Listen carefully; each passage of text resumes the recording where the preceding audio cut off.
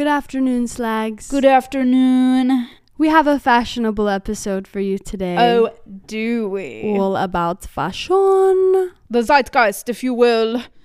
Haute couture. Should we tell them what it is about? Oh, yeah. Briefly, I did a bit of research on preppy style, Abercrombie and Fitch, and Victoria's Secret in the downfall and rise of all of those. Yes. I did some research on shoes of the 2000s, Ugg boots, Crocs, and platform shoes, the rise and fall thereof. So tune in for those juicy details. Yes. If you want to support us more or hear more content, we have lots available on our Patreon. You can go to patreon.com/slagradio. Leslie has also now done some engineer hacking on Spotify. So if you want to access our bonus content on Spotify, you can also do that on there. And you can get social with us on Instagram @slagradiopod. We also have a TikTok @slagradio. You can also email us slagradiopod@gmail.com. Any questions, comments, love letters, Stories, nudes needed. And then if you don't feel like supporting us on Patreon, you can always just leave us a review on Spotify or Apple Podcasts. 5 stars. Please. Always appreciated. It's a thick episode for you today, so strap in, Slags. Mm-hmm. Strap the in. fuck in. We consulted multiple sources, so much research. So if you want to look at any of that further, it's all going to be in the show notes. Enjoy. Hi, I'm Stella. I'm Leslie. And you're tuned in to Slag Radio. Hit it.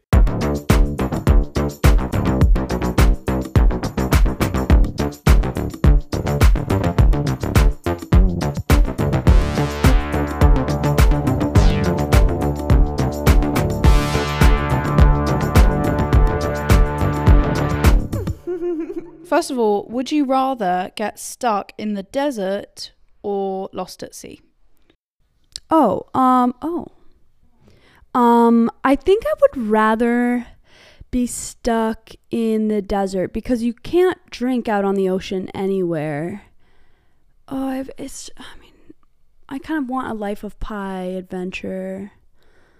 Kind of a castaway type thing, maybe a deserted island, but I think ultimately desert, I could just walk, and you'll find something eventually. Yeah. You can't even walk on the ocean. You have to have a boat. Yeah.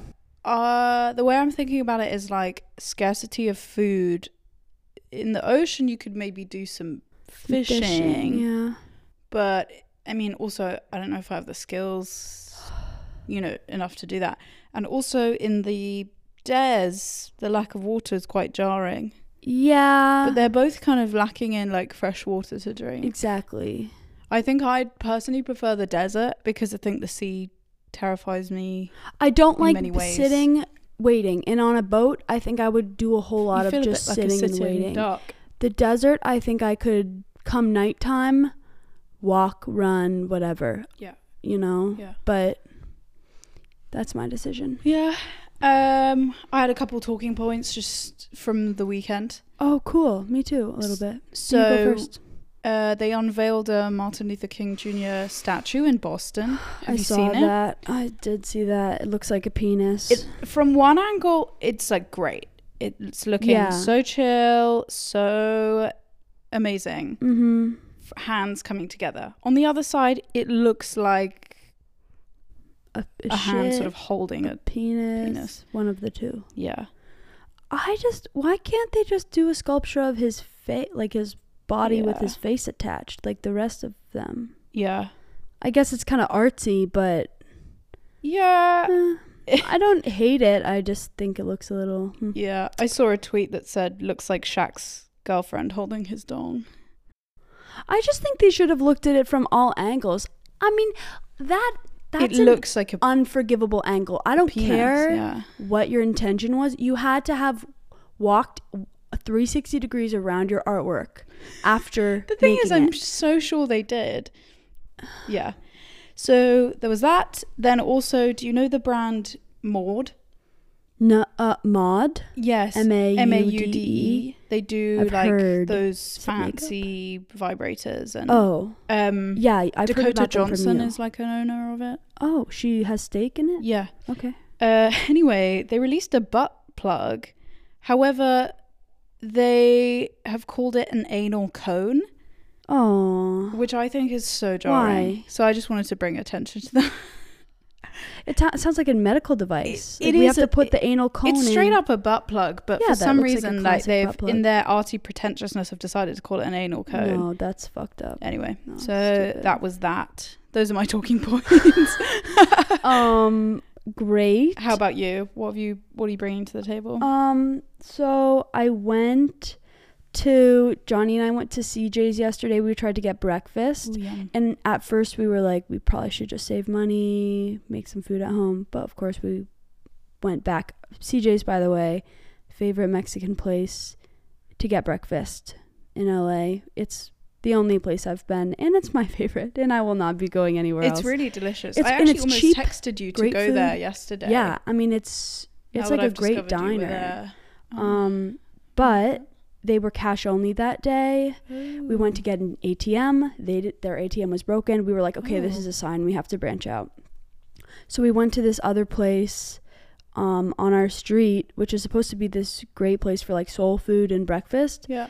And it was, but I just had like such a bad experience eating there. Like they brought us our waffles, but without like the egg and the biscuits, so and then also without silverware, so we were outside too, so they just like bring us these waffles but we can't eat them, and then they forgot about us for like 20 minutes, so we were just like shivering, like looking at this waffle get colder and colder. Oh no. And it was just classic like over or understaffed, like poor service, and I was like, this is why. And it was $60 too for the both of us, which is way more expensive than CJ's. I would have like said, no, you forgot about me. We're taking money off that bill. I was trying to be polite because they were clearly, overworked, but no, I was a wee disappointed. That's like not even. Yeah. With tip as well. Shit. Yeah, but had to. I'm not going to do a nasty Google review, so had to mention it here. Fair enough. Yeah. That's why I don't branch out though. Like you get burned. That's what happens. Yeah. That's the only thing that happened this week. Yeah, there we go. That we need to talk about. Oh, I went to a fancy bar. Oh. This is called Bar Lise. Oh yes. I went out. It was so late, but I went. I stood Granny in line. Granny stepped out. Yeah, Granny stepped out, and I was in line for like fucking 40 minutes or something. It was one of those situations where everyone is trying to like talk to the bouncer because like they want to get in and like bend the rules.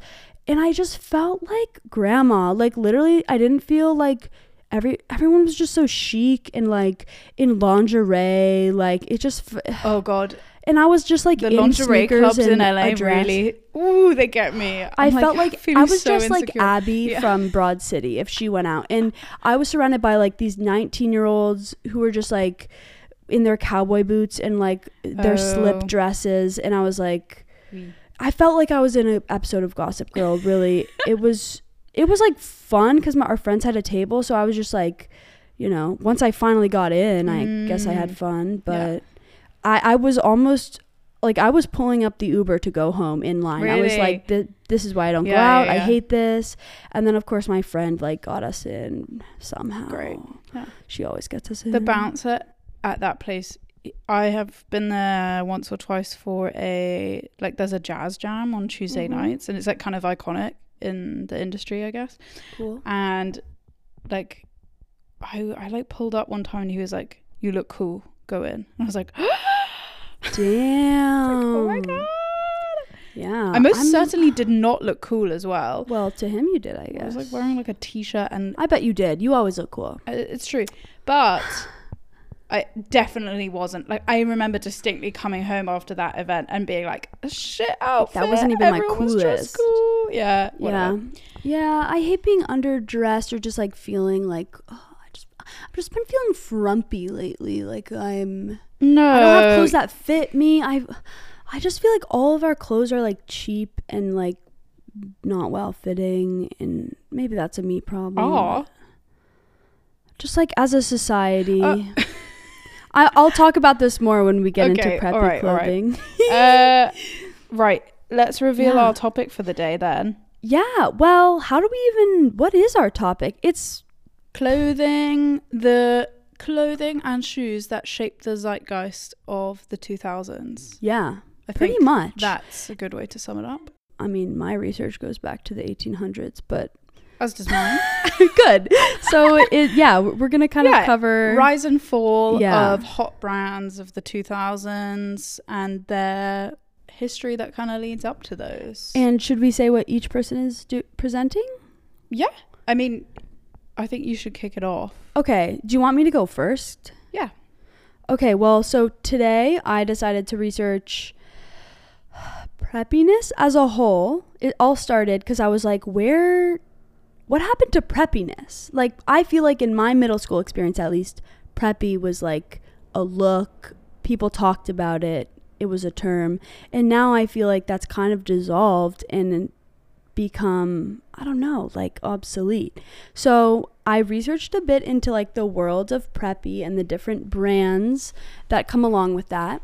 And then I'm going to move a bit into Abercrombie and the kind of rise and fall of their whole brand, which is a little bit similar to Victoria's Secret, which we're going to end with, and the crimes of their founders and all of that jazz. Let's get into it. I can't wait to hear what you've stumbled upon, conjured, researched.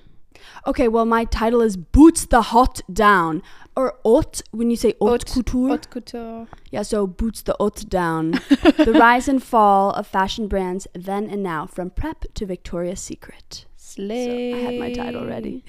Okay, so first, I want you to tell me what you think of when I say preppy. I think of the fashion on Gossip Girl. Ooh. I think of Vineyard Vines, which I only discovered when I started studying in Boston as a sort of... Really? I was like, why is this whale on everything? And then I discovered it was a brand.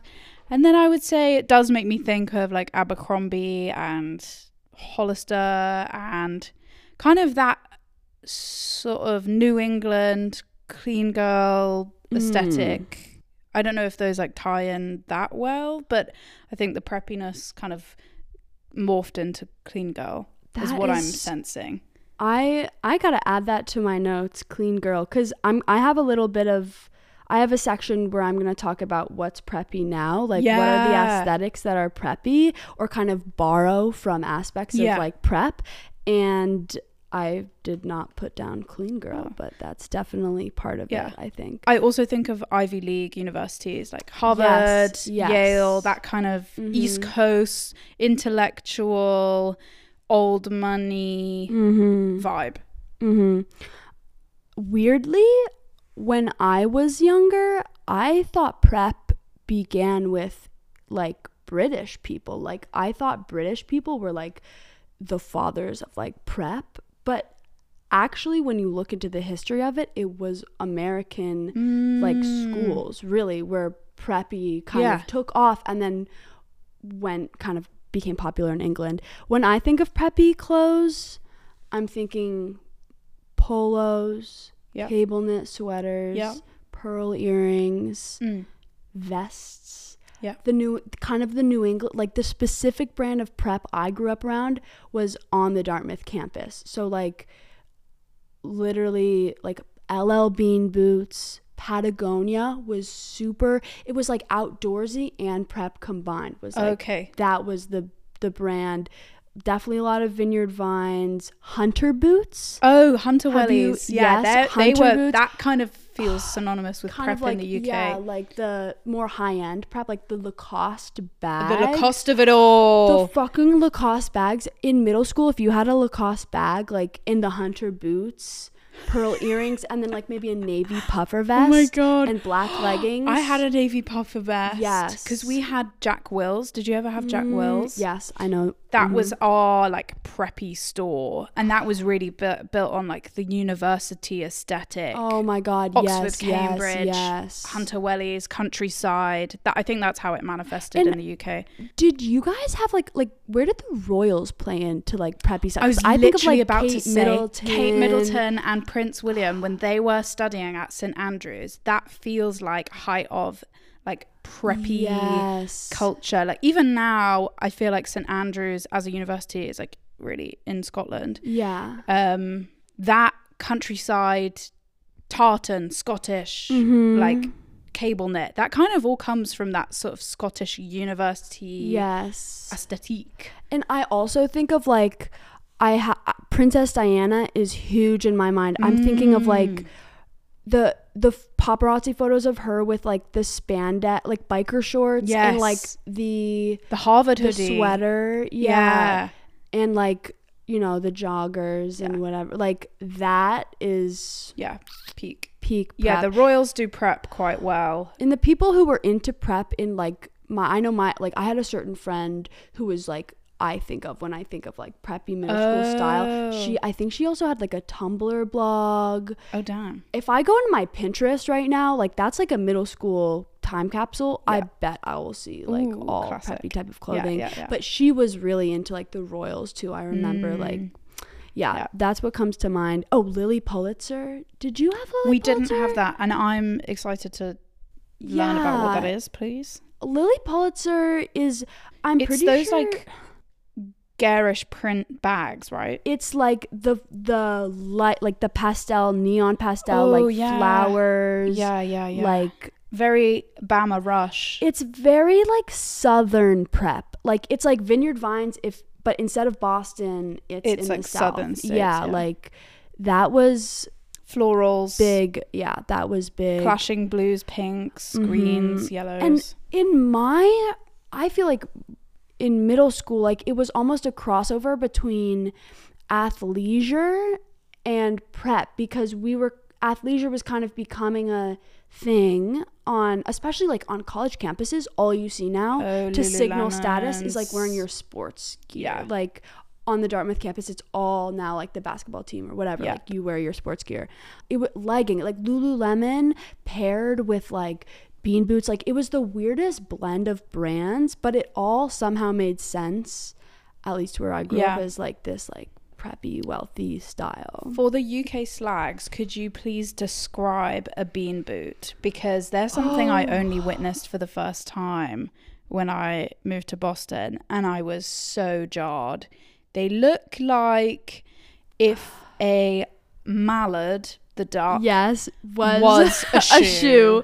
Bean boots are a type of like outdoorsman boot that is rubber on the bottom, has a little heel, and kind of like a grippy bottom. You can wear them in the rain, and then people wear them in the snow a lot. Yeah, and from the base of the foot up, it's leather. So it's like this black like shoe, this rubber shoe, and then leather lace up. Yeah. And it's hardy. It's like both you're going hiking, but also like you're walking around town. It's obviously popular in New England because like the insulated boon boots were actually like you can wear them in the snow. Yeah, they mud. seem practical, but they were practical. Are oogly. And you know, it's hard for me to hear that because I'm so bean sorry. boots are so like I was obsessed with the bean boot. Like everybody was like I mean they're fucking ugly now. That if you were to like, you know,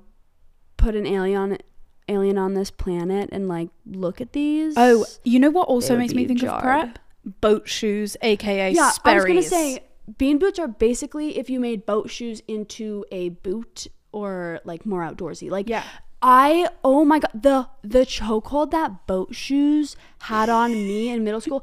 I remember my mom, she bought me LL Bean boat shoes. Oh, wow. Which were not surprised. They were like They weren't the ones you off-brand. wanted. They weren't the so you were Sperry raging. topsiders. You were like, fuck you, Mom, for spending your hard-earned money on. And I can still picture them. They're still in my closet. Like, they're still in my closet. I actually wore them last year when my family went on a boat trip. I was like, oh, actually, like, boat shoes, like, literally they don't mark the boat, like that's why you wear them. But yeah, pretty fucking ugly.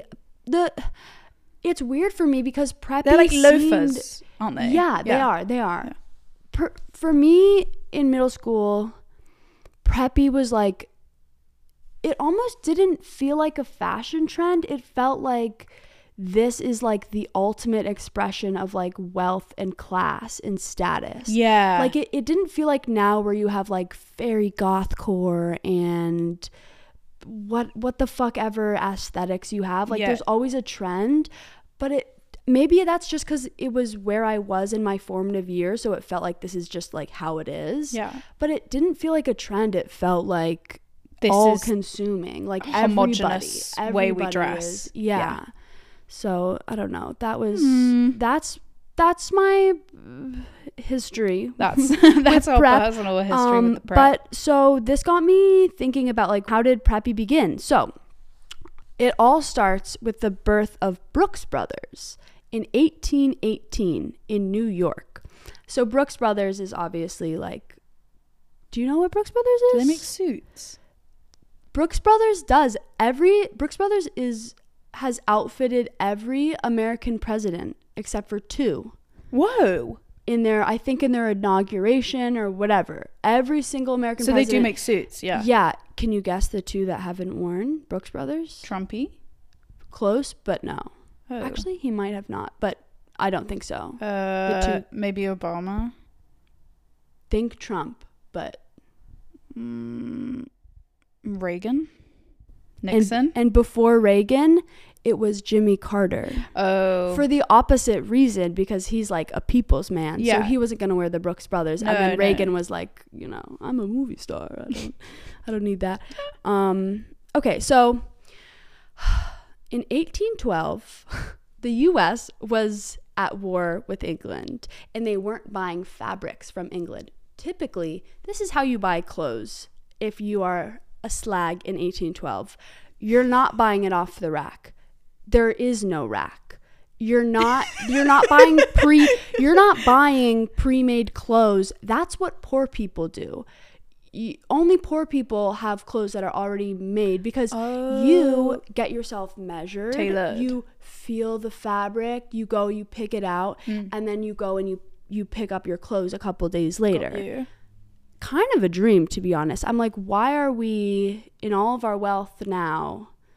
Like, I'm just thinking of Shein. Like, it's like people back in the day would look at Shein and be like, what are you doing? Yeah. Like, tailor your shit, Anyway, so that's kind of the landscape. Okay. England, as a fuck you to the US, because the US isn't buying their fabrics, I guess, England dumps all of their unused fabrics in a US port.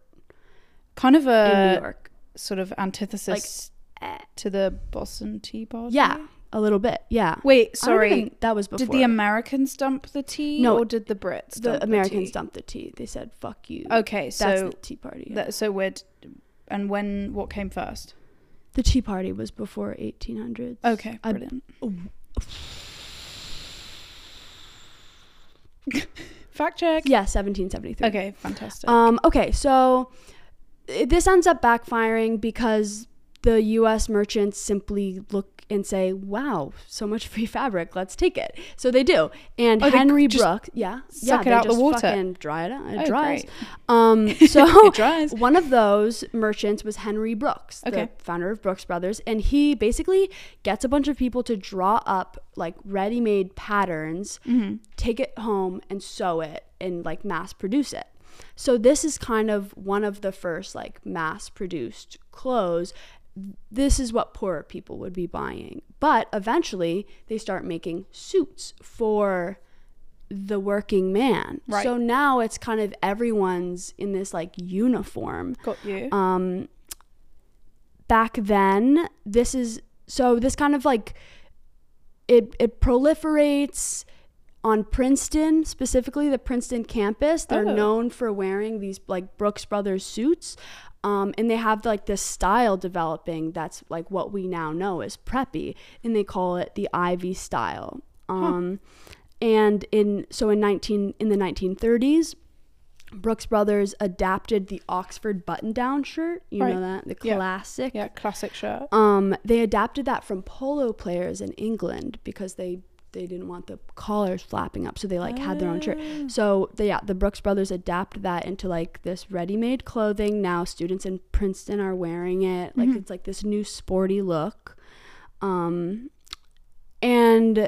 so as we move forward now, each group in America kind of like puts their own spin or like adds a different style to preppy. So once these middle class veterans from the war come back after the 1930s, they bring in like khakis to the preppy style. That's how like khakis become. Right. Women start wearing preppy. They add in this element of like androgyny. So the look is expanding now. It's kind of, people are coming to America and saying like, wow, these people are actually like pretty well dressed. Right. And it's proliferating. Blah, blah, blah. People are happy. The 1960s come around. Everyone's thriving across the globe classically. Famously, everyone's thriving. In the 1960s, there is a kind of pull away from prep style for the first time. They call it the Peacock Revolution. Ooh, slay. Sounds the 60s. Amazing. It's like personal flair. People are wearing these outlandish, colorful outfits.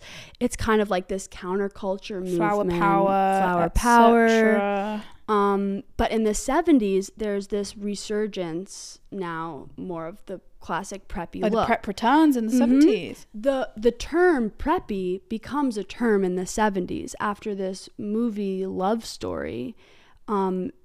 Some girl insults him by saying like, don't you have your own library, preppy? So people start using preppy as like almost like hipster now. It's like a term, like, does it derive from like prep school?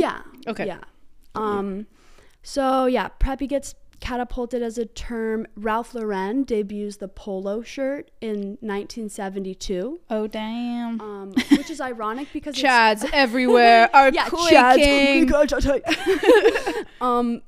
It's ironic though because the polo shirt is actually based off of this tennis shirt worn by the player René Lacoste, the French tennis player. Yeah, because I was going to say Lacoste did polo shirts as well. They did. But so Ralph Lauren debuts their version polo shirt, which kind of becomes the iconic, polo player. So preppy is now thriving in this resurgence. The 80s come along. Have you heard of the Preppy Handbook?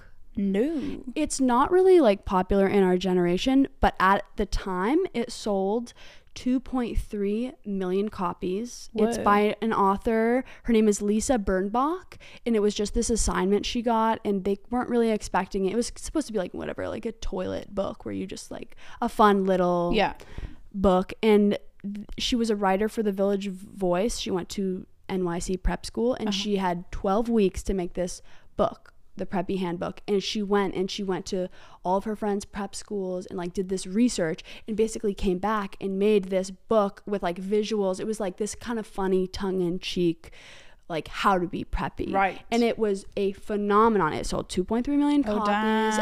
Everyone was reading it. And then it kind of had a bunch of spin-offs. Like people would make their own like whatever style handbooks. So 80s is coming along. Things are thriving. Popular Merchandise Inc. rebrands and becomes J. Crew. Oh. So that J. Crew kind of spawns in the 1980s. I have always walked past J. Crew and been like, that seems like an average sort of like slightly more high-end H&M. Alas, I was wrong. For the prices are eye-watering. It is so fucking expensive. There's a J. Crew right on Main Street in Dartmouth, where you walk, you go get your breakfast, whatever. Yeah. There's the huge J. Crew. so I guess that's why I like J. Crew was like in the forefront of my mind in the middle school days. But yeah, it's kind of like Vineyard Vines, classic. Way too expensive. Yeah. Oh my God. Yeah. I tried to take Johnny shopping there one time and we were like, no, it's so expensive. So now multiple trends are happening in the 80s, like multiple different styles, not just prep, obviously, but preppy is kind of becoming a standard because there are so many different styles. Preppy is now seen as like the classic basic look almost. Right. In the 1990s, preppy forks off into like, now we just have business casual, like basically I think like Bill Gates walking around in his khakis and button-up shirt. Yeah. So we've got business casual, and then Ralph Lauren did something interesting with preppy clothes in that he was one of the first designers to request that his collection at a store like at Macy's be displayed all together in one section of the store. And in doing that, he's able to kind of create this world. Like, yeah, when you think Ralph Lauren, you think of like, it seems like normal now that brands would have a world that they associate with and they want to sell you this image and a lifestyle. But at that time, that was like pretty genius of him to kind of request, like, I want everyone to see this world I'm creating. And he's always stuck to that and kind of, you know, he's a fashion designer. Pop off king. New styles. But like, that's why I think Ralph Lauren is so like influential and cemented as like preppy classic Americana, like Ivy style.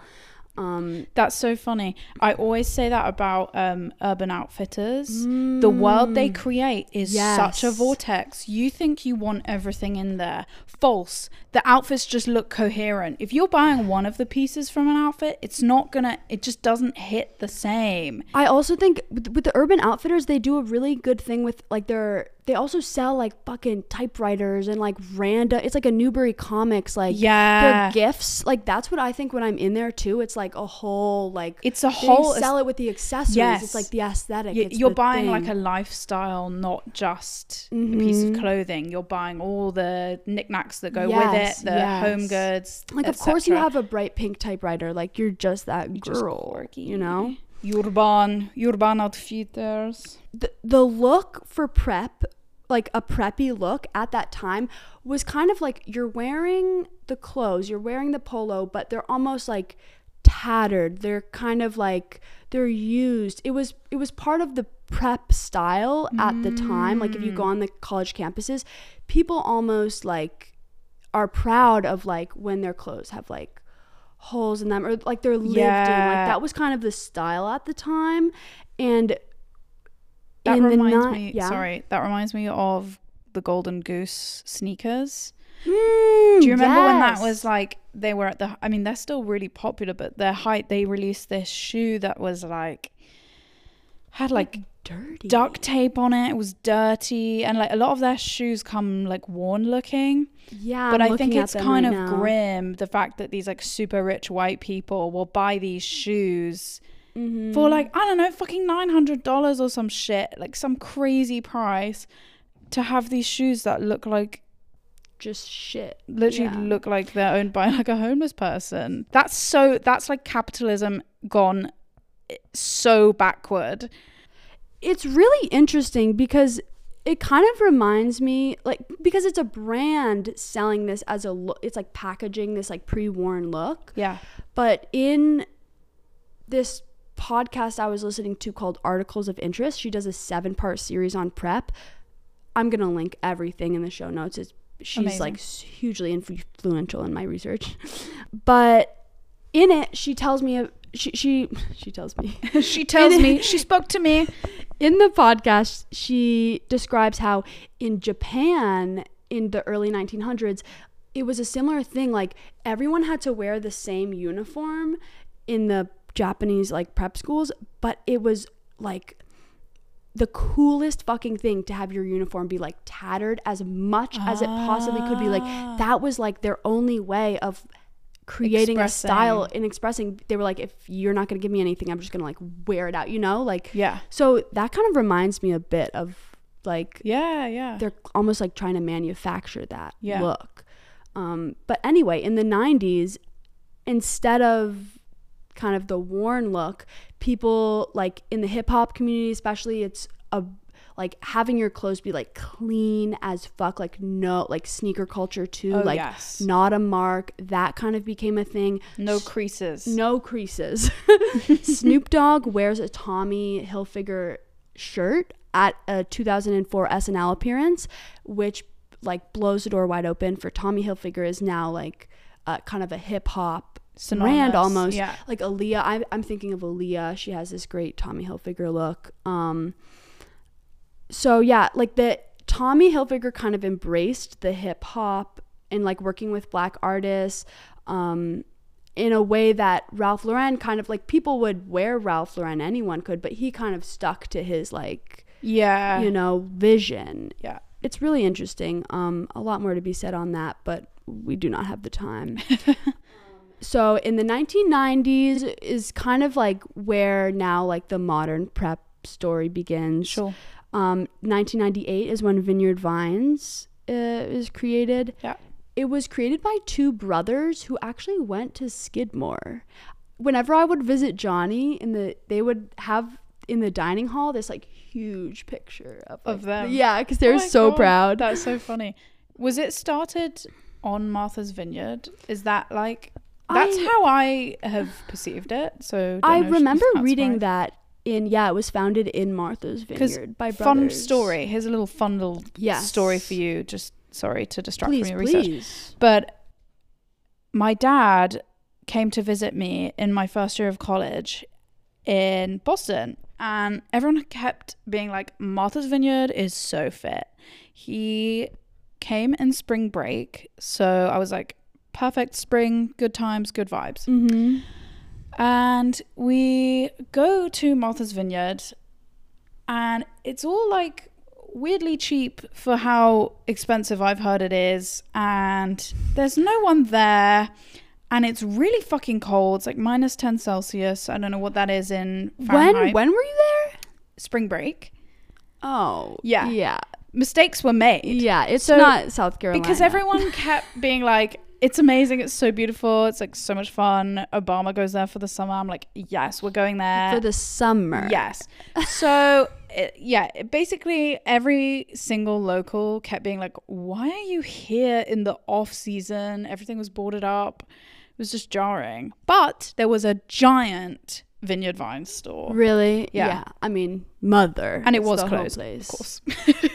I think of the Vineyard, I always see the Vineyard Vines next to the Legal Seafoods in the Boston. That's such a airport. combo. Yeah, literally. Sorry, you go. Yeah, no, anyway, Vineyard Vines, the pink whale dooms us all. Yeah. Anyway. In 1992, Abercrombie gets its rebrand into a sexy college prep like frat spin-off. Yeah. And we're gonna talk a lot more about that later. But yeah, prep is kind of now like almost split off into a couple different factions. Like we have normcore. Do you know normcore? What is normcore? Normcore, I've definitely I think seen Jerry that. Seinfeld. It's like people who just wear, it's all about like looking as normal and basic as you can. Like a 90s textbook. Of course, that's like in Spanish class, like the kids. Yeah, being normal. Well, I remember I first heard normcore in 2015. Wow. From like a kid from New York City who I had met, and I was like, what is normcore? Steve Jobs normcore? Totally. Okay. Totally. Yeah. So there's like normcore, there's like dark academia. That's do you know that? No, I don't aesthetic? know. Dark academia. It's like all these TikTok aesthetics. Clean girl is like probably more of like the pearl earrings, Princess Diana, like I feel like I'm dressed vibe. Clean girl today. Yeah, a little bit. Very if you put your Aritzia. hair back in that bun, maybe. Dark. Sorry, I'm looking up dark academia. It's like Harry Potter vibes, like it's just what it sounds like, almost like literature, quills, like libraries. Yeah. Kind of like borderline before it turns into steampunk. Yeah. Almost. Maybe that's Almost. false. Yeah. All these outfits just look like they would be worn by someone on Riverdale. It's like the people who had a Harry Potter obsession, but now they're like older and they watch Riverdale. Yeah. But I wanted to go in more on Abercrombie because Abercrombie really shaped my youth. I feel like Same. elementary and middle school, my neighbor who was like got a lot of like nice new clothes, she would every like year or so she would give me this huge trash bag full of her old clothes, and I was foaming at the mouth for it, like could not wait to get like, you know, last season's Abercrombie. Yeah. What do you think of when I say Abercrombie? I still distinctly remember the first time I went into an Abercrombie store. It was the big one, but just off Regent Street, so like the main shopping area of London. And it was like a club, like we had to queue to get in. There were these topless models outside, which obviously like 11 or 12-year-old me is like, yes. I think I was with my mum, a friend, and her mum. We went in. Oh my God, the mums, yeah. First, it's fucking dark in there. Like Cannot literally, see shit. it's like almost a like club. going into the steam room. Literally. You're like, where am I? Then, but not just the darkness that hits you. What assaults you is the smell. That smell of the Abercrombie and Fitch perfume is so distinctive. And I remember I was like, buying a bottle of this right now. Fierce. Yep. It was fierce. That was what it was called? Yeah. And it had a photo of like a topless man. Oh my God. Like in the back of the... It was just basically like they were like selling sexy... The whole thing was like sex. It was so porny. It was like... So soft porn. So sexed up. Yeah. So that's what I remember. And then I remember just being like, need all these clothes. Like so chic. Yeah, so chic. It was very... I don't think I ever like really fit the clothes very well. They were kind of designed for like smaller people. Well, that was intentional. And for my little, you know, pudgy 12-year-old self, I didn't really fit in. Although like I definitely like made myself fit. Yeah. And You're yeah, like, I'd like beg my work. parents for clothes, whatever, like $70 fucking jumpers, and they would just like roast me. I just remember my parents fucking roasting me child vibes, I feel like, for wanting these like stupid expensive like really basic clothes. But it was the thing. Hollister was also the thing. You would go to Westfield, which is like this big mall. They had an Abercrombie. They had a Hollister. Yes. You'd queue with your parents to go in to the dark environment with all the perfume. It's so awkward. All the hot people. Too. They're all like, I don't know, maybe 18, you know, young people just working there. And you're just like, oh my God, I wish I was them. I remember like the dresses were a big thing. And people would wear them to bar mitzvahs. Oh, a let lot. me get a visual. Like not as like their, bat mitzvahs and bar mitzvahs. It was a hot thing. Like as a guest, you would wear a Hollister dress. Really? Yeah, that was the thing. What kind of dress? Was it like a bodycon dress? It was like the top, what like do I mean? Flare? Strapless. It was always like a strapless number. Yes. With like a sort of plumey skirt, but a tight bodice. Oh, I remember. Yeah, that was the thing. Yes. Yeah, it was crazy. Yeah. The one thing I still has a chokehold for me is the long sleeves, like the waffle cut, like these button down, like half button down. I'll wear that all day long. It's like a sleepwear almost, but it's obsessed. Wait, sorry. I'm just remembered this image.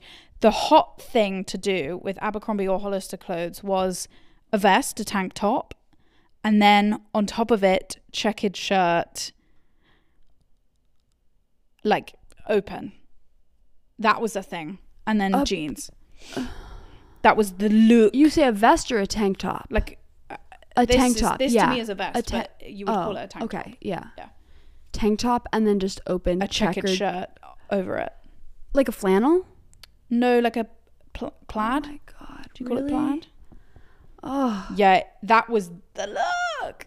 Fuck. I'm gonna need some visuals later. Or maybe on it was from just you. me and the look. And they had these like little skirts that I just like never fit into, and I felt so grim. Anyway. Well, yeah, we're gonna talk a bit about how that was intentional. Yeah. So yeah, Abercrombie, once known for its ad campaigns mostly featuring just naked teens in sexually suggestive positions, the company has since toned down the sexually charged imagery. Nice. But yeah, Abercrombie it's founded in 1892 in New York City, by David Abercrombie, and it was an outfitter for elite outdoorsmen, which totally makes sense. Like from day one, it was kind of prep. Ezra Fitch, a wealthy lawyer, real estate developer, and devoted Abercrombie customer, bought a significant stake in the business in 1900. So hence Abercrombie and Fitch. By the 1970s, Abercrombie and Fitch was struggling to compete with lower price competitors. Right. So it's trying to like hold on to its high-end image. This is a quote from a Wikipedia article. It was known for holding an extensive inventory of lavish items, but high operating expenses forced A&F to shed its highest price items, such as an $18,000 gold and onyx chess set, equivalent to $125,000 in 2021. Damn. So selling highly priced chess sets was not really working for them anymore. Yeah. They had some cash flow problems, so they filed for bankruptcy in 1976. They closed their flagship store in New York, were done for. In 1988, the brand is sold to The Limited, which is the parent company of several retail clothing places, including Victoria's Secret. And under The Limited, Abercrombie and Fitch gets a rebrand, and they're now focused on young adults. In the 90s, Mike Jeffries becomes the CEO. He buys it, and this is the rebrand. The guy who looks like an orc. Yes. Okay, sorry. This is the rebrand of Abercrombie and Fitch that we all know. Sure. So I'll go in more to kind of Mike Jeffries, which is the guy who bought it. But yeah, they get their rebrand. They're all sexed up. In 2000, they launch Hollister. I didn't know this. Hollister is owned by Abercrombie. Yeah. I thought they were competitors this whole time. They had three. There was like Abercrombie, Hollister, and Gilly Hicks. Gilly Hicks was the underwear. It was supposedly from like Bondi Beach or whatever. It was like Australian branding. Hollister felt like California. Yes, very SoCal. And it was I felt like Hollister to me felt like where the girlies would go a lot more, and Abercrombie was like where you wanted to go if you wanted to go see the shirtless guys, and it was very like male vibes. Yes. Yeah. In 2006, Mike Jeffries had a interview with the Salon, and he says, "Sex sells, skinny people are sexy. That's why we hire good-looking people in our stores," he says, "because good-looking people attract other good-looking people, and we want to market to cool, good-looking people. We don't market to anyone other than that. In every school, there are the cool and the popular kids, and then there are the not-so-cool kids. Candidly, we go after the cool kids. We go after the attractive, all-American kid with a great attitude and a lot of friends.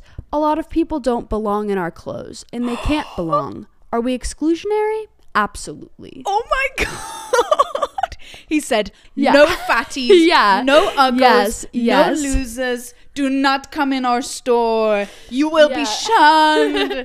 And I mean, that's kind of... 11-year-old me did not hear that clearly, because she was like, shopping now. I love that. That is so jarring. You would like imagine if he said that today, the whole fucking brand would go down. I mean, not only were they like no fatties, no uggos, they all like their corporate practices were so bad that they had a class action suit filed against them. So in the recent documentary White Hot, it's on Netflix, I believe. It details the store's success, the controversies, including the racist exclusionary practices. Right. And in 1992, Mike Jeffries, his practices led to a 2003 class action suit which alleged racial discrimination in the store's hiring processes. So they basically, this documentary kind of gets a bunch of former employees to detail their experiences, which were pretty shitty. Mainly, they were just like, if you were non-white, if you were fat, if you were ugly, you're working in the back, they're cutting your hours, they're slowly firing you, basically. No. The documentary also features Samantha Eloff, who was rejected by Abercrombie for employment because she was wearing a headscarf. And Abercrombie fought back against the case, took it to the Supreme Court in 2015, and the Supreme Court ruled in Samantha's favor. Oh, fantastic. So Abercrombie lost. That's good. Yeah. As she should have done. Fucking hell. Yeah. Abercrombie, the models for me, just having a bunch of 16-year-old shirtless guys just lined up parading you in. Wow, they were really preying on the hormones of these young girls. But I mean, yeah, it worked. I was there. It fucking worked. We were all there for it. Oh my God. And the smell that would emanate from the store, it was like pure sex. Yeah. They're just standing there in jeans and flip-flops, and you're like, need to go inside. It kind of reminds me of the final scene in Neighbors when Zac Efron becomes the Abercrombie greeter. So funny. Seth Rogen takes his shirt off. Okay. Transitioning into my last piece. Love. Victoria's Secret. Kind of a story that parallels Abercrombie in my opinion. Sure. What was your relationship with Victoria's Secret growing up? Was it prominent at the forefront of your mind? It was huge. It was huge. I think age 12 and 13, it was huge. In high school, I remember the first year of high school, our year got put in uniforms because before that it was a non-uniform school. All the older years got to keep wearing their normal clothes. And the big thing was these Victoria's Secret pink sweatpants that they were so baggy that they looked like you had a nappy on almost. They were these huge sweatpants. They would wear those, tank top, and then Uggs. Oh, and I was like, the height of fashion. The height of fashion. And it was. Yeah, so that was that. And then, of course, the bombshell bras, which had so much fucking padding in them. Yeah. That was crazy. I remember the Victoria's Secret fashion show was a thing every year. All the girls would watch that. Obviously, then I'm feeling so insecure because I so don't look like that.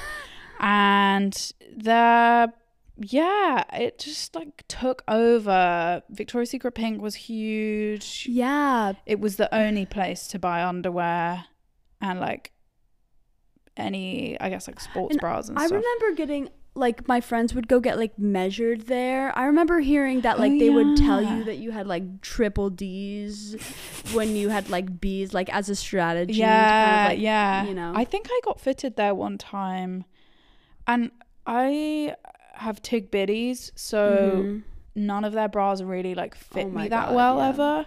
But some of them were really comfortable and cute. I remember the perfumes too were such a big thing. Totally. Bombshell and other ones. Those are burned into my brain because all the classrooms would smell like those. Oh my God, yeah. All girls school was rife pickings for Victoria's Secret. I felt like they had a monopoly on us. So yeah, I remember walking by Victoria's Secret in the mall and just it would just be tits on the wall, and I'm walking with my parents, and I'm it's just it was so awkward for me because just tits. I remember I forced my dad to bring me there a couple of times, and when they were with my mum loads, it just was oh my God, need to go. Need to go. It was the hot spot. Yeah, Victoria's Secret is known largely for the Bombshell bra, the angels. I mean, becoming an angel was basically guaranteed fame. Yeah. So Cara many different Delevingne. that's who I think of. Giselle was an angel. Yeah, Adriana Lima. Some She's Candace like girl. Candace. Like I don't even follow models, but I know all of them. Yeah. That Bella Hadid with The Weeknd. Do you remember that? That was recent. Yes, of course. I mean, the fashion shows were quite crazy. And then freaking our favorite Adam Levine. Oh my fuck. And his wife. There was that picture of him in the crowd, like watching her, being proud. So they're known for their angel shows. They're also known for their pretty just shameless stance on bodies. Like, I mean, I'm gonna show you that. Do you remember this ad? I recall the perfect body ad, and it's just like a bunch of skinny people lined up of a couple different shades. So but jarring. No, actually, I think they're all white. Wow, maybe. we were just like lapping up this content. We were as youths. Yeah, it has seriously fucked my brain up.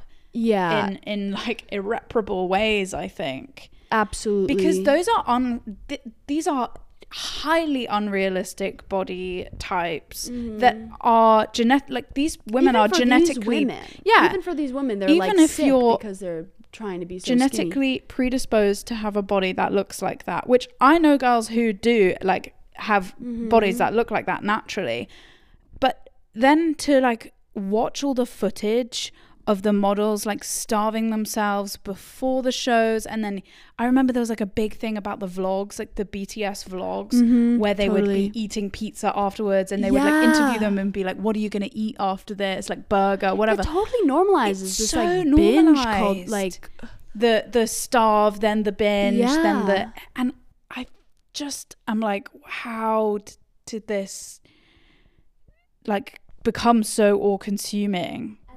We're going to go into the history of Victoria's Secret. So it began in 1977 by Roy Raymond. He said he opened it up because he felt inspired after feeling embarrassed purchasing lingerie for his wife in a department store. So he opens up this Victoria's Secret. He wanted to he was inspired by Victorian England initially. So that's the namesake. It was a reference to Queen Victoria. The name she Victoria would definitely not have been wearing that. The name Victoria's Secret was meant to evoke sophistication and propriety associated with the Victorian era boudoirs. So the company earned $500,000 in its first year. They had a mail order catalog. They started in San Francisco. In the 80s, Leslie Wexner, now a billionaire, he discovered the store, and he kind of made the decision that he wanted to buy it for himself. He was interested, but Raymond was initially wary of Wexner. Right. Later stating, "When I met him, it was as if he met the devil." Oh. So that's how I guess he feels about Les Wexner. 6 months later, the business was headed towards bankruptcy, though. And Raymond contacted Wexner again to discuss a potential sale, and Wexner bought it for $1 million. Whoa. Only $1 million. So later, if we follow Roy Raymond a bit, kind of a sad tale. About a year after he sold Victoria's Secret to Wexner, he stayed on as president of Victoria's Secret. Okay. Kind of while working towards the start of his own new company called My Child's Destiny, an upscale store for children. He put a lot of money into it. It catered to apparently professional couples and sold computer games, imported dolls, and expensive toys. Sorry, imported dolls. I guess it's like for yuppies and then their soon to be kids. Yeah. So the business suffered due to poor location, I guess, the storefront business, and they got criticism kind of being like too elite. People thought they were too elite. So ultimately the business kind of fails. Raymond got funding from one of Walt Disney's daughters to start up a new company, Right. a bookstore called Quimby's. Okay. But ultimately that fails. And in 1993, Raymond commits suicide by jumping off the Golden Gate Bridge. Whoa. So, yeah, kind of sad. I mean, because by that time, Victoria's Secret was a multi-million-dollar company. I mean, I think it's valued at almost $1 billion at some point. Yeah. So kind of sad. Very sad. Moment. But back to Victoria's Secret. Right. In 1983, when Wexner bought it, he revamps Victoria's Secret. He wants to focus more on the female customers, sexy, glamorous, the snob appeal of European luxury he wants.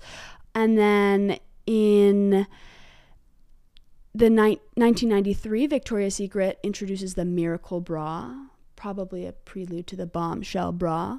They sold 2 million within the first year. In 1994, Wexner discusses the creation of a fashion event, the first ever Victoria's Secret fashion show with Edward Razek.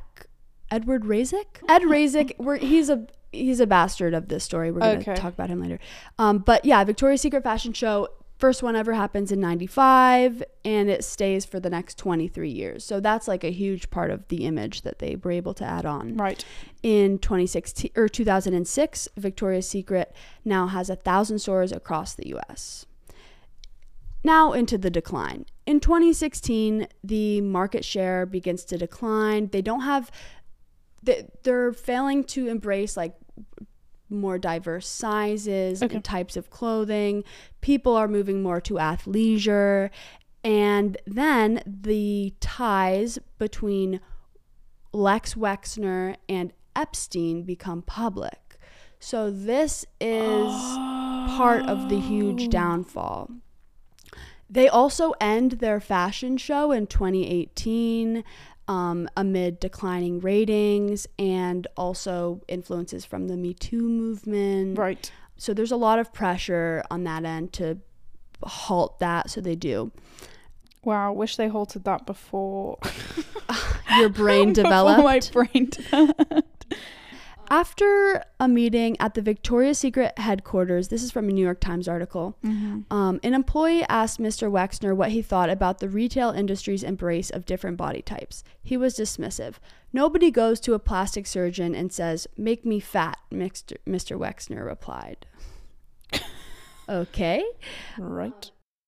Another quote about Ed Razek after the 2018 Victoria's Secret fashion show. In an interview, he's asked to explain why the annual show does not include transgender or plus-size models, and he responds, "Shouldn't you have transsexuals in the show? No, I don't think we should." Well, why not? Because the show is a fantasy, he told the publication. It's a 42-minute entertainment special. That's what it is.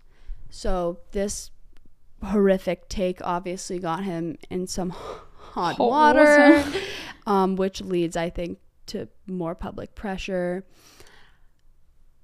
My final piece today will be about the relationship between Jeffrey Epstein and Victoria's Secret. So this is all from a New York Times article that came out. In this article, they conducted interviews with more than 30 current and former executives, employees, contractors, and models, and they also looked at different court filings. And much of the article is surrounded by Ed Razek, who was for decades one of the top executives at L Brands, the parent company. So he owned Abercrombie, all that stuff. Razek was the subject of repeated complaints about inappropriate conduct. He tried to kiss models. He asked them to sit on his lap. He touched another one's crotch ahead of the 2018 fashion show. Ed Razek was very instrumental in selecting the brand's supermodels, known as the Angels. So because of that, he just amassed an enormous amount of power, and basically whatever he said went. Yeah. Last year, the ties between Epstein became a lot more public. Epstein managed Mr. Wexner's multi-billion-dollar fortune. Apparently, he posed as a recruiter for Victoria's Secret, Epstein, in order to lure some women into his little ring. God. So yeah, because Wexner gave him so much freedom to manage all of his money, Epstein was able to kind of afford this lifestyle that lured these women in. On multiple occasions from 1995 through 2006, Jeffrey Epstein lied to aspiring models that he worked for Victoria's Secret and could help them land gigs. He invited them for auditions, which at least twice ended with Mr. Epstein assaulting them, according to the women in court filings. Yeah, so there's a lot in the article just about the really horrible shit that went on between Wexner, who's an ass who owns it, and then Razik, who basically used his position to grope and kiss models throughout the process, and then Epstein, who kind of saw all that happening and just figured he would get in on it himself. It's all pretty nasty.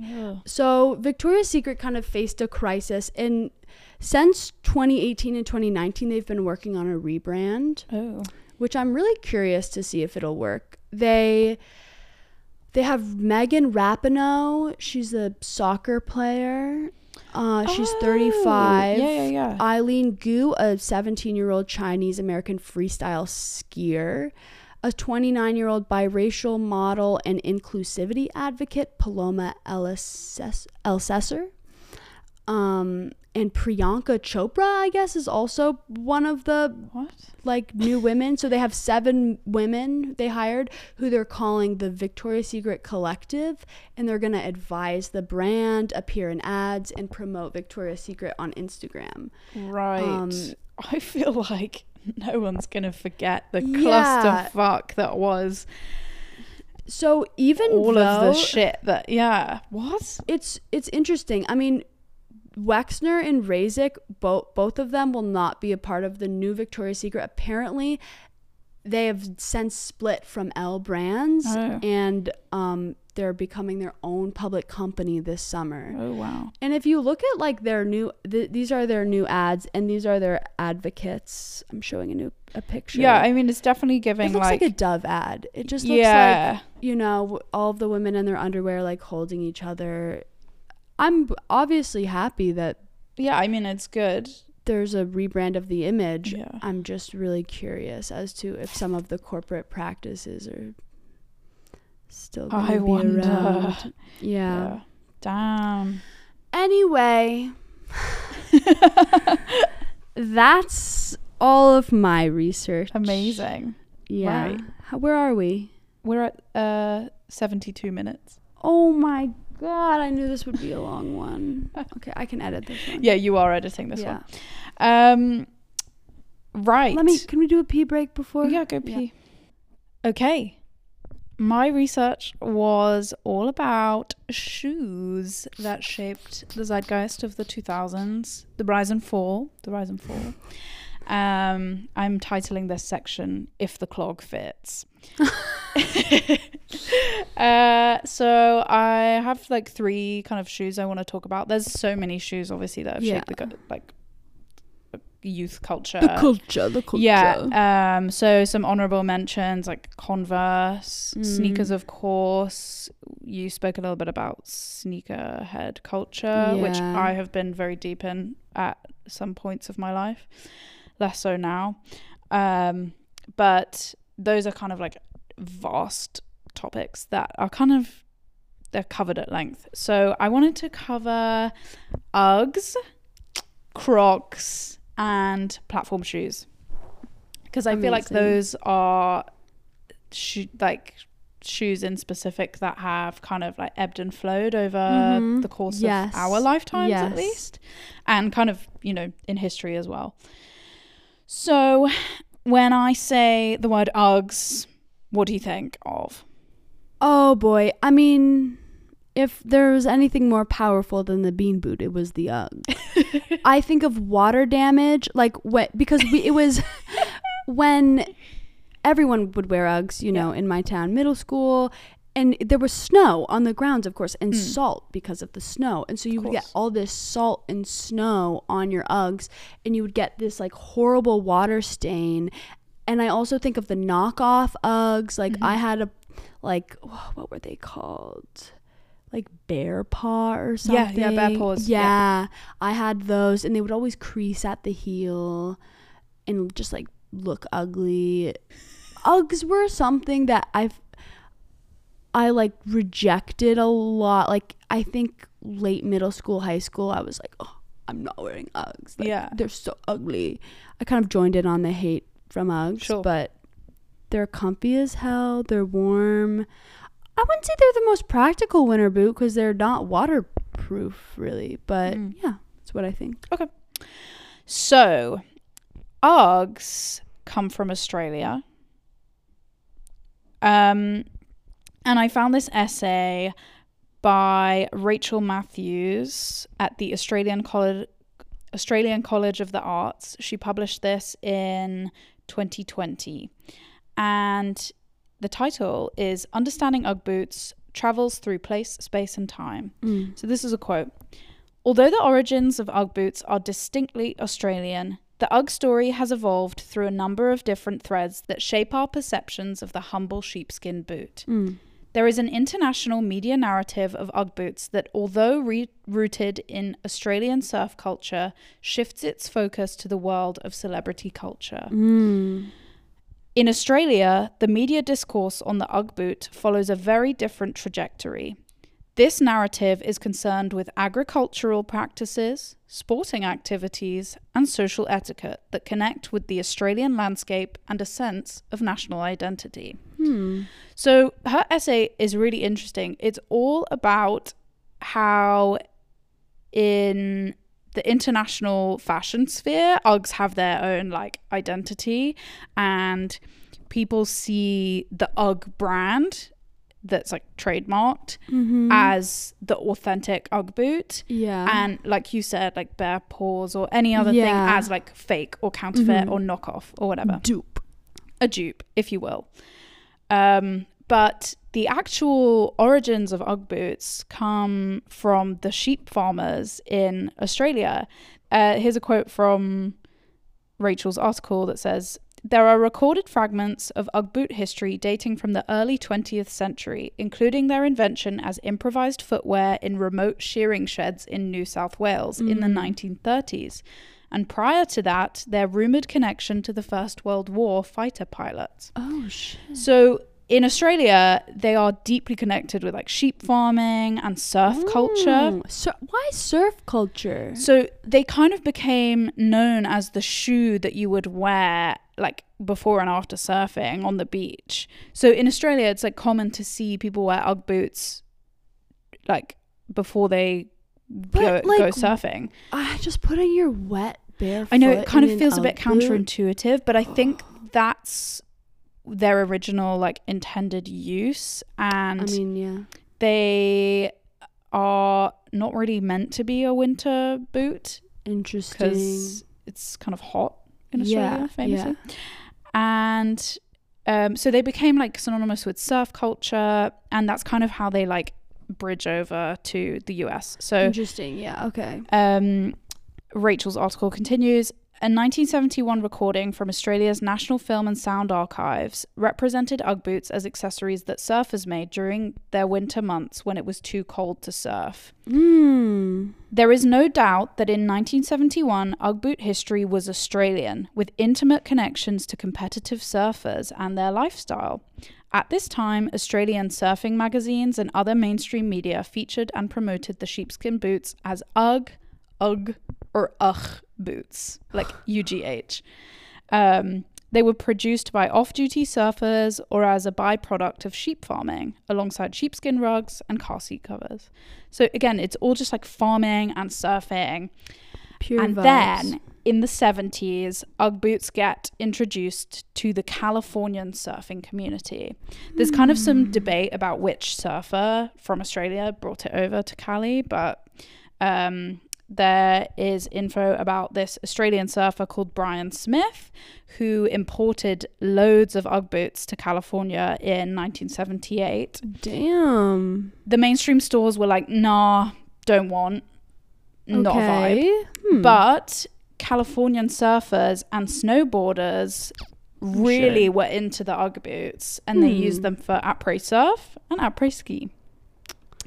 He then trademarked Ugg, like capital UGG, and Ugg Holdings became the first company to successfully import this product to the United States. Were they wearing like the tall Ugg boot, the short booty? Like, So what? I I'm think trying to imagine. Ugg encompasses like any, in Australia at least, like any sheepskin boot. It can be any height.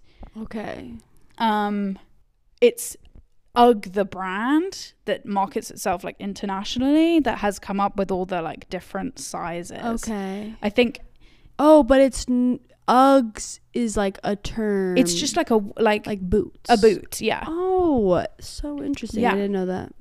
So, in Australia in the 80s, there were loads of Ugg boots flying around in Australia, loads of like sheep farmers. Mm-hmm. And then this is kind of when the cheap imported versions started to like come up. They were sold literally in gas stations, farm shops, side of the road. They were perceived as an inexpensive and ubiquitous product integrated into everyday life as slippers. And so in her article, Rachel goes on to talk about how like this is part of the image in Australia now, that they are cheap and widely available footwear. And sorry, hold on. Quote, this form of cheap and widely available footwear also developed subcultural significance in Australia during the 1980s, when disaffected groups of youths began wearing Ugg boots in combination with ripped jeans as they gathered on street corners. So, like, it kind of, the image of the Ugg boot became synonymous with, like, antisocial behavior and, like, dropouts, you know, street corner. That's so weird. Yeah. And like after that, some like establishments in Australia banned people from wearing Uggs, like cinemas, like hotels, no shirts, no restaurants, shoes, no shoes, no shirt, type. no service. Oh my kind God. of Uggs, no service. So only in the 1990s do the boots become like, they start to pop off in the fashion world. Yeah. And there were like two super significant moments for this. They happened in 1994. Pamela Anderson was first photographed on the set of Baywatch in her signature red swimsuit wearing her Ugg boots. That tracks. And then the other event in 1994 is the US Winter Olympics team wore Uggs to Lillehammer in Norway as part of the official Olympic uniform. So now it's like, it's in the culture. Yeah, it's American. Pam's worn it. It's there. I think Beyonce is soon after, right? Well, okay. Yeah. We'll get into that. Yeah. So in 1995, UGG Australia Holdings got sold to this company called Deckers Outdoors Corporation, and I think they still own it now. They've tried to pursue many international legal cases for fighting for the term UGG boot, and like intellectual property on that. Very interesting.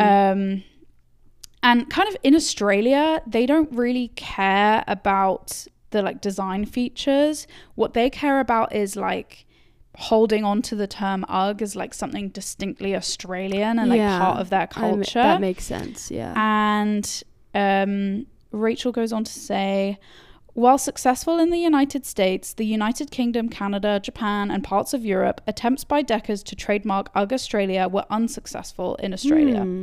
Further efforts to restrict use of the term UGG in Australia motivated many sheepskin boot producers to begin working together. They formed the Australian Sheepskin Association in the early 2000s and successfully challenged the trademarking of UGG and variations like UG and UGH. Okay. So the combined efforts of the ASA uncovered thousands of pieces of evidence that demonstrate the use of the term UGG in Australia as far back as 1936. So basically it's all just power like to the people. a fight for like the national identity Yeah. in Australia. Yeah. And like meanwhile the rest of the world is like completely oblivious to that. We don't even know. Yeah. That's so funny. So in 2000, Oprah helped inject Ugg boots into the mainstream internationally by endorsing Ugg boots and featuring them on her favorite things segment of her TV show. She bought pairs of Ugg boots for her entire team and the studio audience. No way. You know what that Everybody means? gets an Ugg boot. You get Ugg boots. You get Ugg boots. I wish I was there boots. during that I know, time. same. And then other celebrities around this time were seen sporting Uggs. It kind of became synonymous with the off-duty wardrobe, which is where those iconic kind of paparazzi Ugg boot pics come into play. Totally. Paris Hilton famously promoted the pale pink and the pale blue Ugg boots. Oh yeah, the which colored. were specifically in conjunction with her Juicy Couture tracksuits. Yes. And some important celebrities were kind of like seen wearing them around 2004. We have Sarah Jessica Parker wearing them in Sex and the City. Ooh. Sienna Miller at Glastonbury. Okay, I know her. Kate Moss, of course, Paris. Queen. Kate Hudson. Beyonce. And in around 2009, the increase in popularity means that loads of like counterfeit Uggs, of course, like counterfeit in relation to the trademarked worldwide brand. Yes. And in 2010, like the overexposure and like how like adopted it is by the culture kind of makes it wane in popularity. That's exactly when we were. That's the lull, like, basically. It almost felt like as soon as I could create my own decision in what I wanted to style myself is like right when they were popular and then not so and then popular. Suddenly like they so become quick. really uncool again, and they kind of like become quote unquote basic. Right? Yeah, like 7th grade basic white girl was so Decker's Outdoor Corporation, the people who own the Ugg brand, they're like trying to revive the brand after 2010. They do a bunch of collaborations with Swarovski, Disney, Jimmy Choo, which they call Chugs, which is vile. They also created a wedding collection with like sequin covered metallic boots, sheepskin flip-flops, and it kind of all flopped, basically. Yeah, none of it was desperate grabbing at straws for relevancy. But then this like iconic moment happens in 2012. This fashion authority, Andre Leon Talley, was seen wearing Ugg boots in the front row of New York Fashion Week. And this is when Ugg boots kind of like start to cement themselves in the culture, like in a permanent way worldwide. So he reportedly said, Ugg boots can be as cool as heels. They keep you anchored in reality.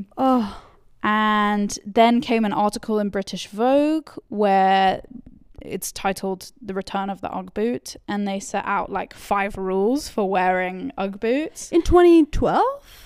Yeah. Already the return of the Ugg boot. I know. So soon. It goes through so many waves. Down. So many waves. So they were like, you can't wear it with a tracksuit anymore. Like you've got to like make it cool or whatever. Okay. Shorts and Uggs seems like it's very cool, like because the leggings and Uggs that's too basic. Who wears jeans and Uggs? Well, who perhaps I don't know. I could see that. Interesting. I don't know. So like this conversation around authenticity worldwide is about like the Ugg brand versus the fake ones, whereas in Australia again it's just like all about how an authentic Ugg boot is just like an Australian boot. It's so funny that like Americans are so unaware of this like yearning. I know, for, like, and it's like deep. There's so much going on. So there's a quote again from Rachel's article that says, "It refuses to acknowledge that there is anything stylish or luxurious about Ugg boots, preferring to connect the protective features of the boot to a sense of place through a tacit alignment to strength and durability as personal qualities of Australians." Which I thought was kind of a nice like take on it. Again, in the international fashion discourse, it's all about like it's comparable to like a real or a fake Chanel bag kind of thing. And they lose the sort of Australian geographical connection and become synonymous with like fashion brands as a whole. Yeah. They are kind of seen as fashion's guilty pleasure. I was going to say that, yeah. Yeah, so the sensory thing of putting your feet into these like super comfy boots. Yeah. Pillow. It has this like connection with being pampered. They feel like a luxury, indulgent, me time treat, which is all like leaned into by the brand. And it kind of, that sort of like goes in conjunction with all the paparazzi pics of like people wearing them in the airport and stuff. Totally. And there's a New York Times article in 2020 by Max Berlinger, The Highly Unlikely Yet Totally Predictable Return of Uggs. He says, once the boot du jour for carefree socialites and off-duty starlets, it had become part of the uniform of a certain upwardly mobile consumer with bland bourgeoisie taste. The label was hardly the first to experience this trajectory. It's a common one in fashion. Things that once had an air of exclusivity and mystique are then fully absorbed by the culture. Uggs were beloved, but mass market. While the collaborations have been able to whip up excitement in the fashion community, serendipitous outside forces have added to Uggs' recent good fortune. It is one of few fashion brands poised to benefit from the novel coronavirus, as stay-at-home orders and mandated quarantines created a surge in popularity for cozy apparel and accessories, like sweats and house slippers. Uggs may be just the regression we all need in these times. Additionally, nostalgia for trends from the early aughts has experienced a renaissance in recent years, fueling a fervor for Puma sneakers, Prada nylon bags, and other brands of the era. And while Uggs have been derided by some as downright unattractive, ugly shoes are popular in certain cool kids circles. Totally. Yeah. And then he kind of likens the trajectory of Uggs to that of Crocs, which we'll be getting into. I'm also thinking moon boots too, kind of a similar. Yeah. Like they're huge. I mean, moon boots are more campy for sure and a little bit more stylish. Yeah. But there's definitely an air of like celebrity paparazzi in how you feel when you put the Ugg on. Like it is indulgent in a way. Yeah. Like it's like I know this is ugly and it's so comfortable I just can't stop myself. Yeah. So after 2020, like leading into 2022, now we're having like this big resurgence. Models like Kaya Gerber, the Hadid sisters, the pizza pictures, the Jenners, the paparazzi pictures, those paparazzi pictures, the tidy whities. That must have totally bumped sales. I need statistics on that. The classic Ultra Mini has returned. The booty. So less of the like full mid-length boot. It's like we're just taking a percentage of the trend and we're like, we just need the little bit of the Ugg. And they are kind of killing it now. They're making a killing. I've seen so many people with the booties on recently. Yeah. So in a Elle article titled "Why is everyone obsessed with Uggs all over again?" Clementina Jackson goes on to say, "It is the classic chestnut booty of yore that has come back with a vengeance, albeit with a few 2022 worthy updates. Think mega flatform soles, mini below the ankle cuts, the embroidered Tasman slippers, and a range of vibrant new colors." So it's kind of like thanks to TikTok and all the celebrities wearing them, the low profile ankle shoe Uggs are now like the hottest thing. Making a killing. Yeah. And because of COVID, they have basically kind of crushed the slipper game. Oh yeah. On that front, like ultimate staying at home. Yeah. Footwear. But I thought it was super interesting that like kind of how in Australia it's like about national identity. Yeah, and almost am I right in thinking they're like they're just trying not to have the word UGG be like this, just because a brand can make UGG and profit off it. They're like, we want to keep UGG as like there's a culture attached to it, and you should be able to say the word UGG and not get sued by this company that's now popular. Yeah. Okay. Very interesting. In New South Wales, there's like a giant, I think there's 2 giant UGG boot statues. Really? Yeah. And apparently it's a really big thing in Australia. They have like statues of giant, wow, very Australian things. I'm so unaware of that. So yeah, I just thought that was a fun little fact for you.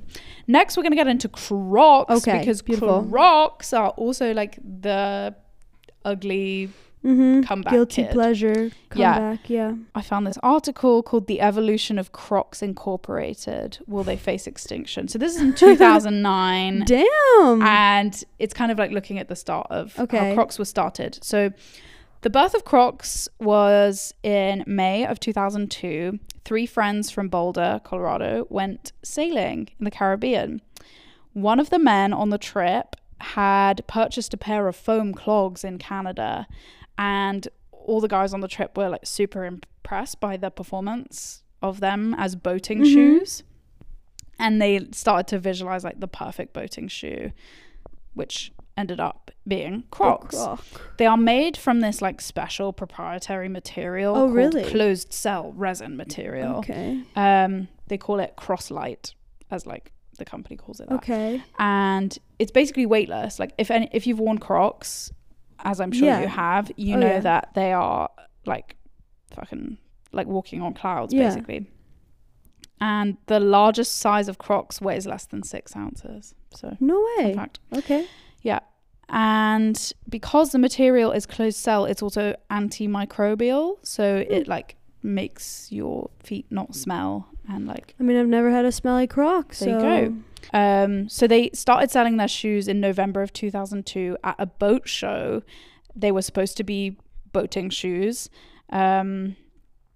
But the market soon expanded to gardeners, healthcare workers, waiters, and other professionals who had to be on their feet all the time.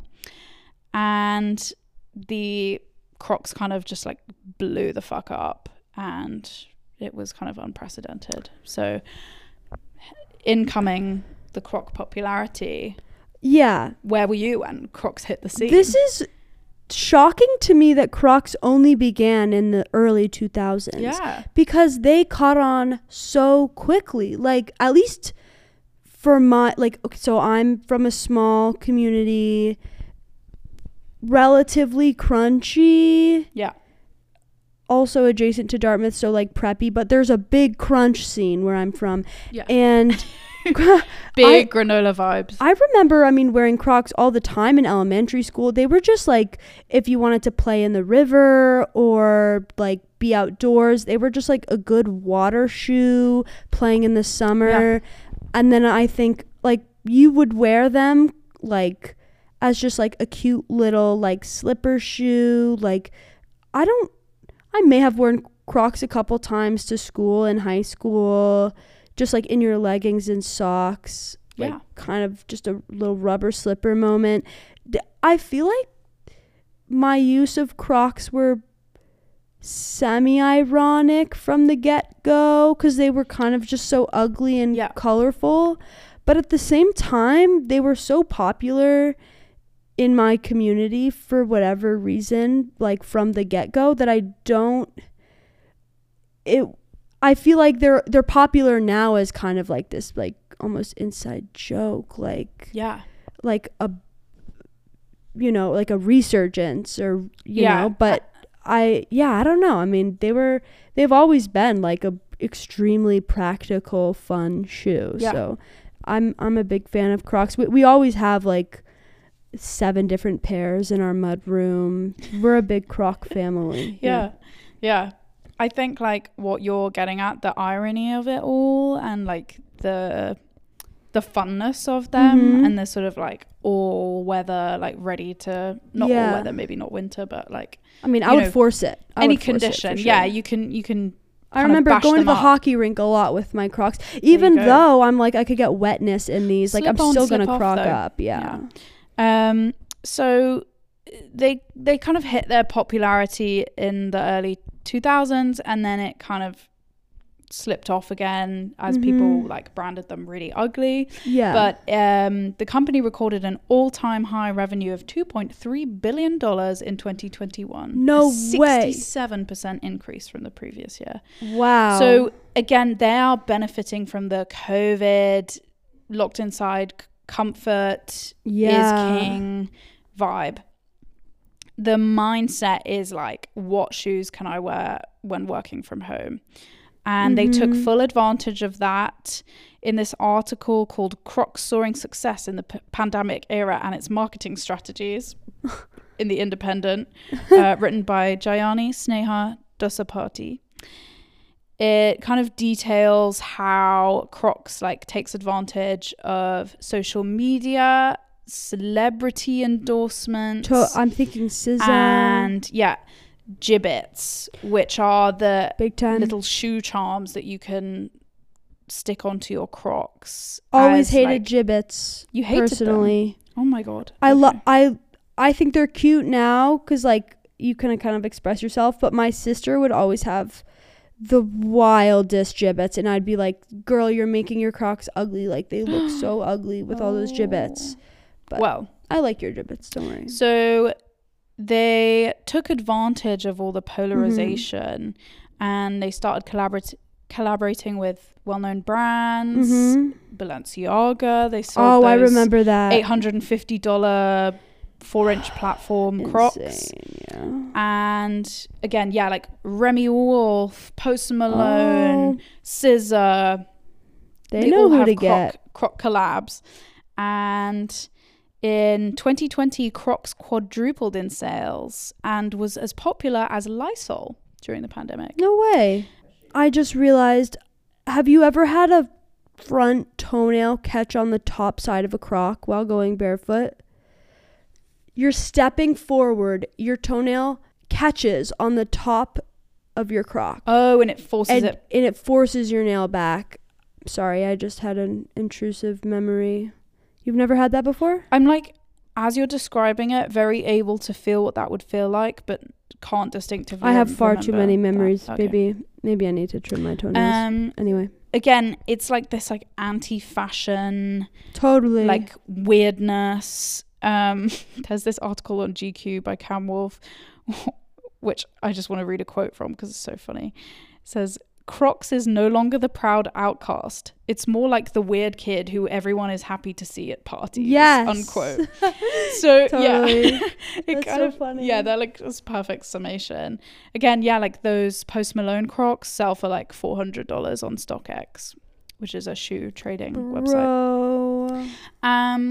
So like kind of the themes around Crocs and their like permanence in the culture now is the sort of self-aware, ironic, customizable like aspects to the shoes, which is why I think they like resonate so well with Gen Z, because you have the choice of maximalism, you have the choice of minimalism, you can express yourself with the gibbets, which I fucking love, and they're super practical. And I was thinking about this, I was like, why do we love this practicality so much? Like, what the gorp core of it all?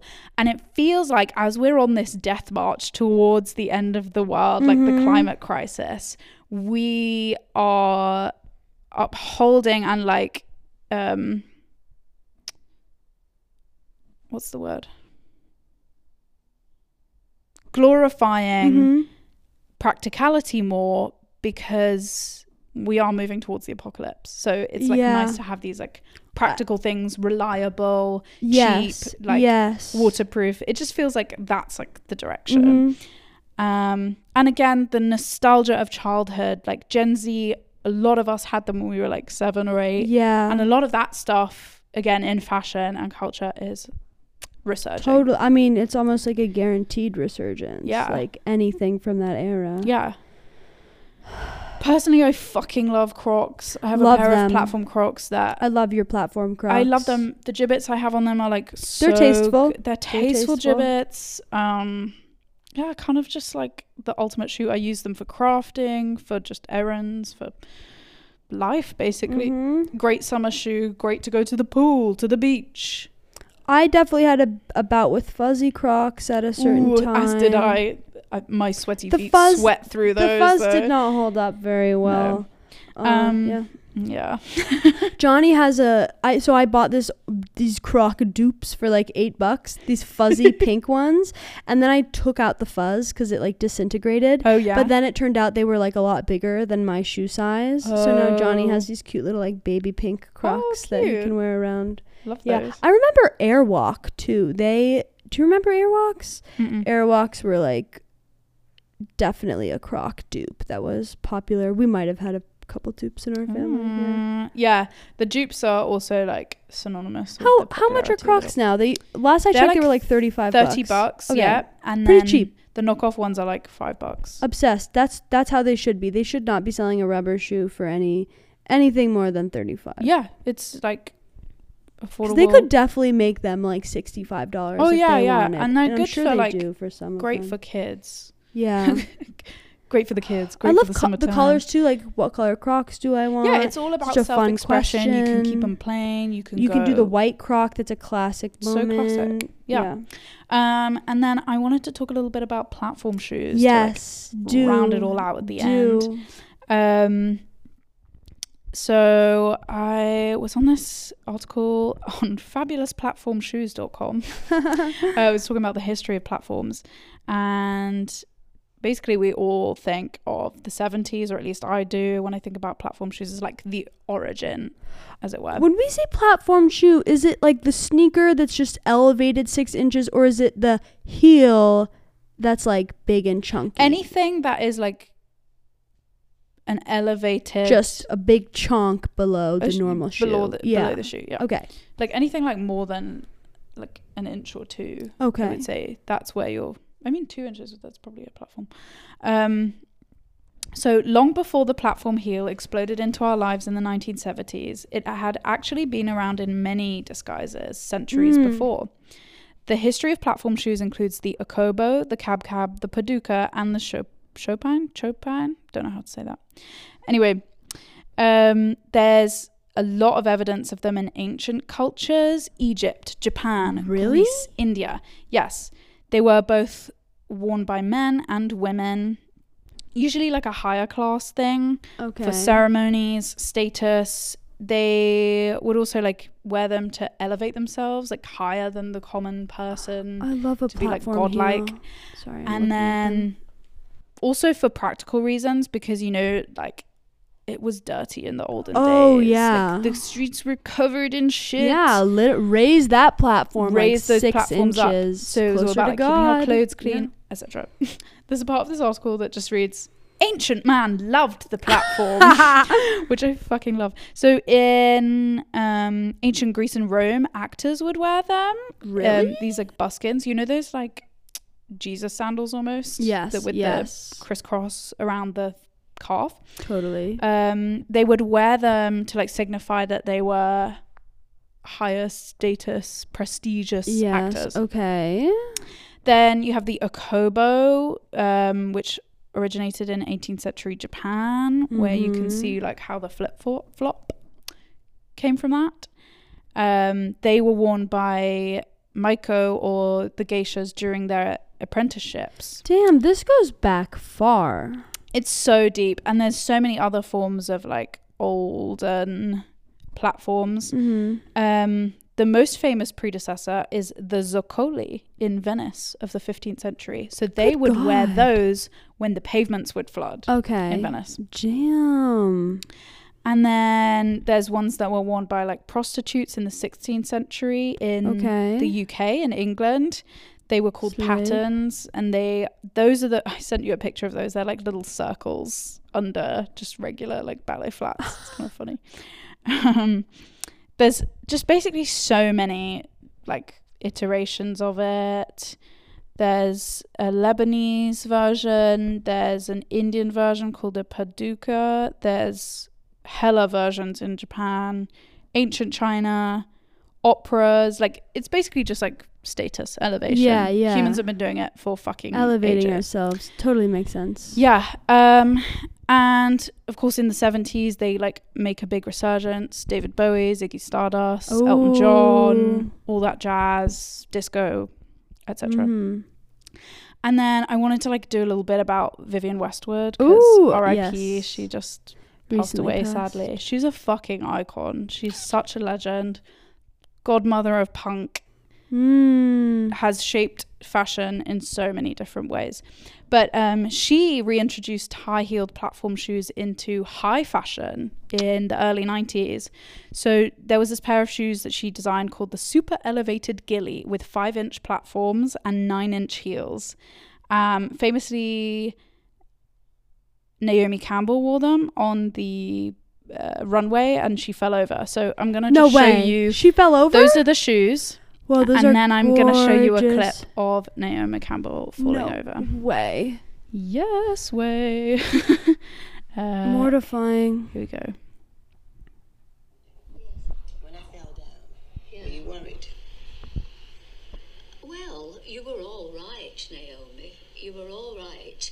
And I know you were kind of issuing bravado, really. I think you were annoyed and a bit hurt and worried. I was embarrassed. Yeah, well, it was that what it Well, was. I was Your pride. embarrassed. That's I was it, embarrassed yeah, because, and also it was like not the right time of the month for a woman to fall, and I felt like Period. practice more.